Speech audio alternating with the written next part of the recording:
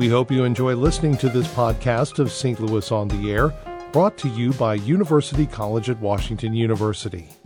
With undergraduate and graduate programs, part-time, evening, and online. University College at Washington University, offering world-class education within reach. Welcome to St. Louis on the Air. I'm Don Marsh, and a Happy New Year to you all.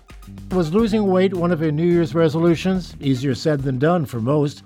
Brian Fraley lost more than 160 pounds. Also, the man who helped him do it, weight loss coach Charles D'Angelo. He's had many celebrity clients and is the author of 2 books, Think and Grow Thin and Inner Guru, a guide to mastering your health, wealth, and relationships from inside out. Gentlemen, welcome. Happy New Year. Happy New Year. Welcome. Thanks for having us. Let's start with your stories. Charles, I'll start with you to get the ball rolling here. Very quickly, the synopsis version of what you were like as a young man and what brought you to where you are today. By the time I was 16, I was 360 pounds. I could barely make it up a flight of just 4 stairs. I wore a size 50-inch waist. So the bottom line is, when my clients come in to see me, I always say there are 2 Charleses in front of them. There's the Charles you see here today, fit, energetic, charismatic, passionate, a person who has a certain sense of himself. And then there's that timid, bullied, ostracized young boy who was really missing out on life. Not because there wasn't a diet out there, an exercise program that worked, but really that there was something missing in everything else out there. I mean, I tried everything as a young person to take back control of my health from my habits. And I found that everything was lacking something. And when I say that everything's missing is the right mindset. How to disconnect from using food in an emotional way, reclaim your own power by developing inner trust, and then set forth on a fundamentally sound, healthful approach to eating, exercise, and really having a much better relationship with yourself. And it's now been almost 20 years coming up on that I've not only lost weight, but I've been successful in maintaining health. God willing, He continues to bless me with His grace, and I've been blessed to have the privilege of coaching so many others in their journey. And Brian is one of them. Brian, what is your story? 160 pounds. I mean, that's a person. Exactly. Yeah. It feels like it. I feel tremendous. Tell me about it. Well, I've been overweight for 15 years at least, and my health just got out of control. I lost control of, watching what I ate. I had no exercise plan, and last October I signed up for a backpacking trip with my son through Scouts. We're supposed to go to New Mexico this coming summer. And what was your weight then? I was, the day that I started with Charles, I was 388 pounds. And that was last January, about a year ago. Exactly. I had no idea what I weighed. I was afraid to step on a scale. I knew that I had to do something. So you're with your son, and I guess it was a difficult hike. Well, we haven't done it yet. But I signed up for it, and I didn't know it at the time, but I was 114 pounds above the weight requirement, the maximum weight requirement to be able to go on the trip. So he wouldn't even been able to enjoy that activity with his son if he didn't do something to really reclaim his health. So you went to Charles. Exactly. And what did this drill sergeant over here tell you to do? We set up a strategic plan. Where we had an exercise regimen, we had a diet in place, and I knew anybody could do the exercise and the diet, but I needed help with the mental aspect of it. I've tried things throughout my life, nothing worked, but I needed something to help keep me going, keep me motivated, and that's what Charles helped me do. Charles, losing that amount of weight in that short period of time, I would think that would have risks in and of itself, health risks. We never address the speed of weight loss. That never comes up in even any of the conversations I have with the client. It's not about the scale. That's rather arbitrary, in fact. The real work, I always tell people my work's kind of a Trojan horse. They come in and they think the problem in their life is their weight.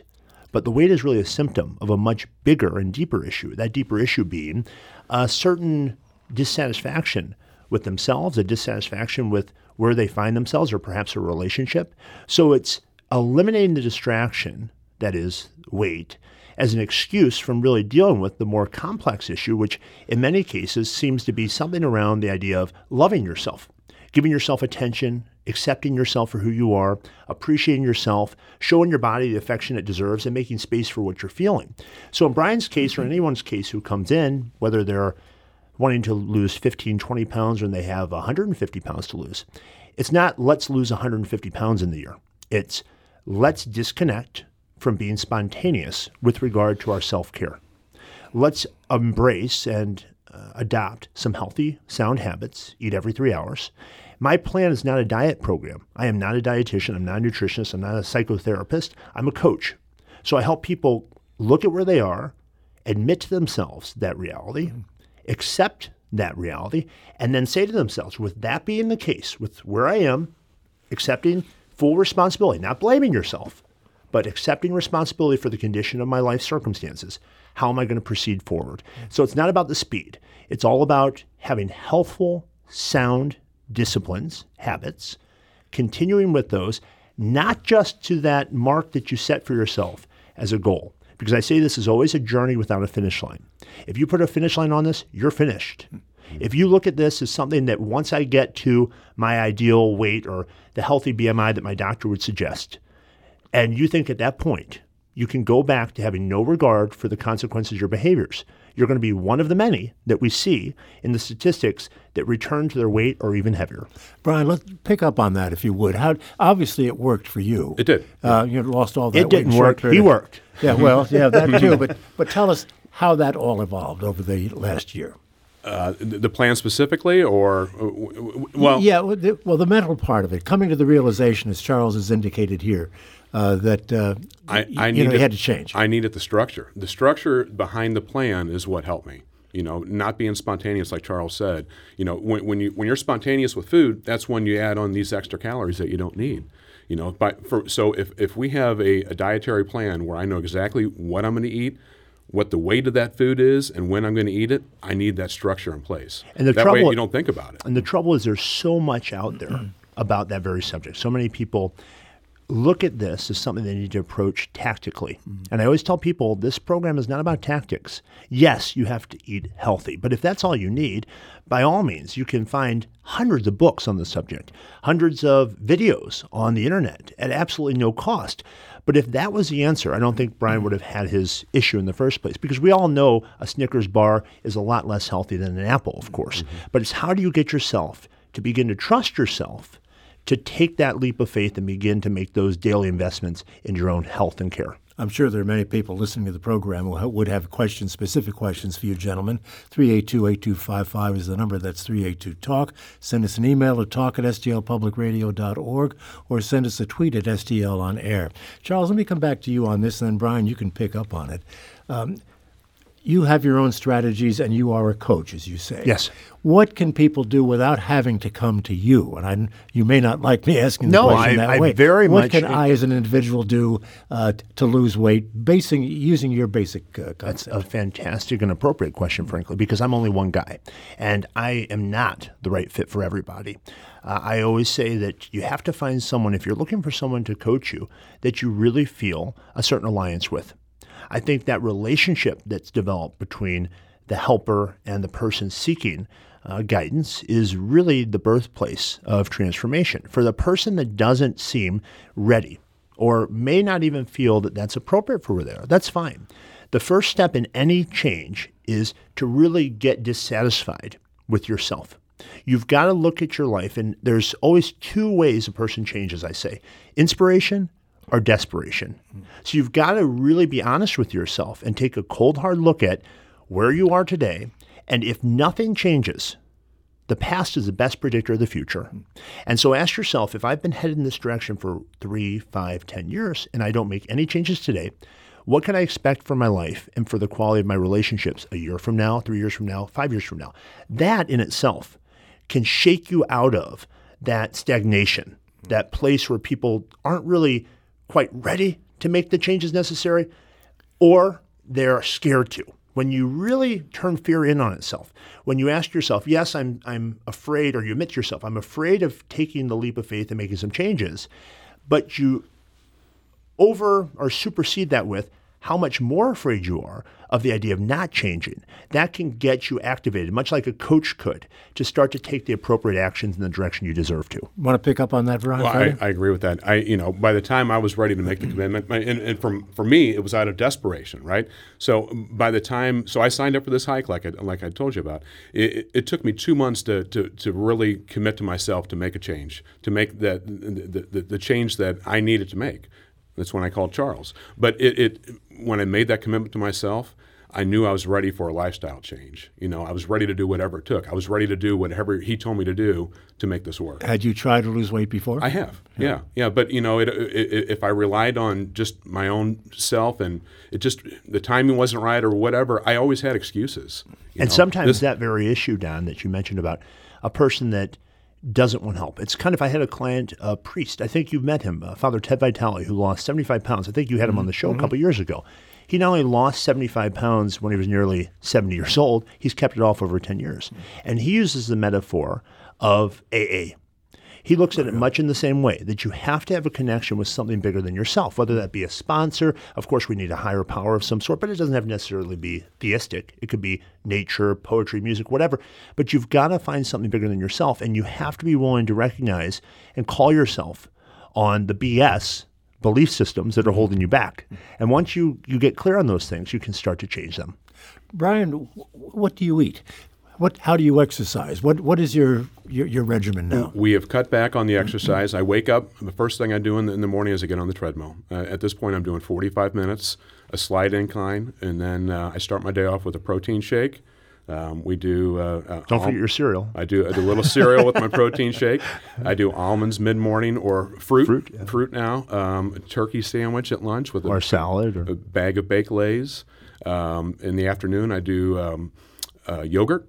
And then evening is chicken and broccoli. Charles said something earlier about eating every 3 hours. Yeah, that's it. It's so that sounds counterintuitive to me. It works. It's filling. Yeah. I mean, I'm not hungry. So many people have this misconception that they have to eat less to lose more. And again, you don't want to look at this as trying to lose anything. You want to let it be something that you're releasing, you're letting go of. And often the chains of a person's past are the very things keeping them shackled to the habits that they've been using to console themselves from the feelings they've had or distract themselves from those feelings. So I want to reiterate to you listening to this that it's not about the food. If it was about the food, you wouldn't have the issue that you're having. The whole notion of trying is something that I don't agree with at all. You either do something or you don't do it. So the people that say I've tried something really are saying I do something until I feel more comfortable or until I feel bored or whatever the issue is. And that's where it's really important to have someone on the outside. It could be someone in your life. It's difficult to have a friend or a spouse do what a coach is intended to do because I have to trust in the relationship I have with the client enough to be able to tell that person what they need to hear, even if it's not what they want to hear. And that's why dual relationships, being a friend or being a spouse and trying to be a coach, most often prove to be unfortunate and very ineffective. Let's take a call. We've got Keith who wants to join us. He's in St. Louis. Keith, thanks for waiting. You're on the air. Thank you so much for having me on. Hey, Keith. I about a little over 2 years ago, I was up to 430 pounds. And when I was younger in my 20s, I'm 39 now. Like I was 10 and I was athletic and I played lacrosse in college. And my weight gain was definitely just towards a bad lifestyle of alcohol and bad food. What caused that, Keith? Depression, for sure. So it had a lot to do with your emotions, you're saying? Absolutely. Like my father passed away when I was 9. Oh, I'm and sorry then to I hear was that. like a chubby. I don't think it was your fault. I was a chubby kid, and then when I got into high school, I was tired of getting, made fun of, and worked hard to lose weight then, and got in really good shape. And then my mother passed away when I was 21. Oh wow! And I, just went straight back to, alcohol and not really caring very much about how I looked. Well, it sounds like you kind of gave up on yourself and started consoling yourself with the very substances that were exacerbating the problem or distracting yourself from the problem. Yeah. Mm-hmm. Yeah, just filling that hole with, booze and food. And then when I moved to St. Louis and I met my better half now, my longtime girlfriend, she helped me, like you were talking about earlier, being someone to count on and be supportive and never in a negative way, always a positive way. Be loving to you, in other words. Yeah. Keith, thank you Congratulations. so much. Sounds like he pretty much followed your advice on his own there. Brian, what were you eating before you got on this latest Anything regimen? I wanted. You mean before I started with Charles? Yeah. It didn't matter. I didn't really have any self-control. I didn't really. It's not that you didn't have it; you just weren't exercising. I weren't exercising it, right? And it was whatever I wanted, I ate without. I would.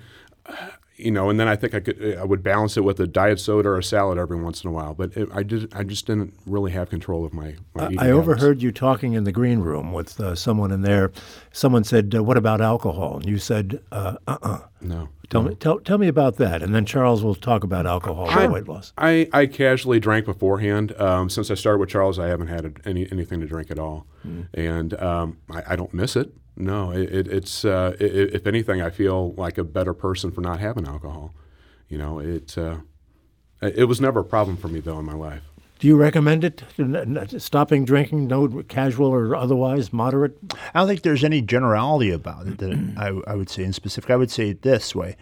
I think that everything in moderation is appropriate when you have a healthy relationship with yourself. Keith, the caller, was hinting at something that's very important, I think I point out, and that is in our culture today, we have a reluctance to let ourselves experience grief. We don't let ourselves feel sad. We think that if something's negative, we shouldn't feel it. We try to numb ourselves. We try to pacify ourselves, and we do it in a number of ways.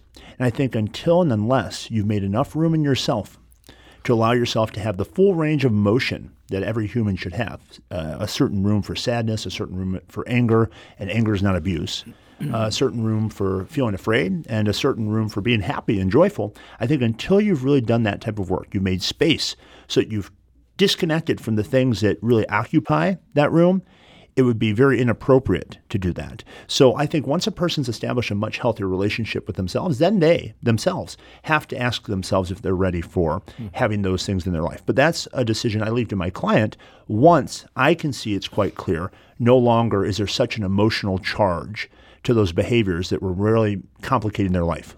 We have a couple of questions, email questions here.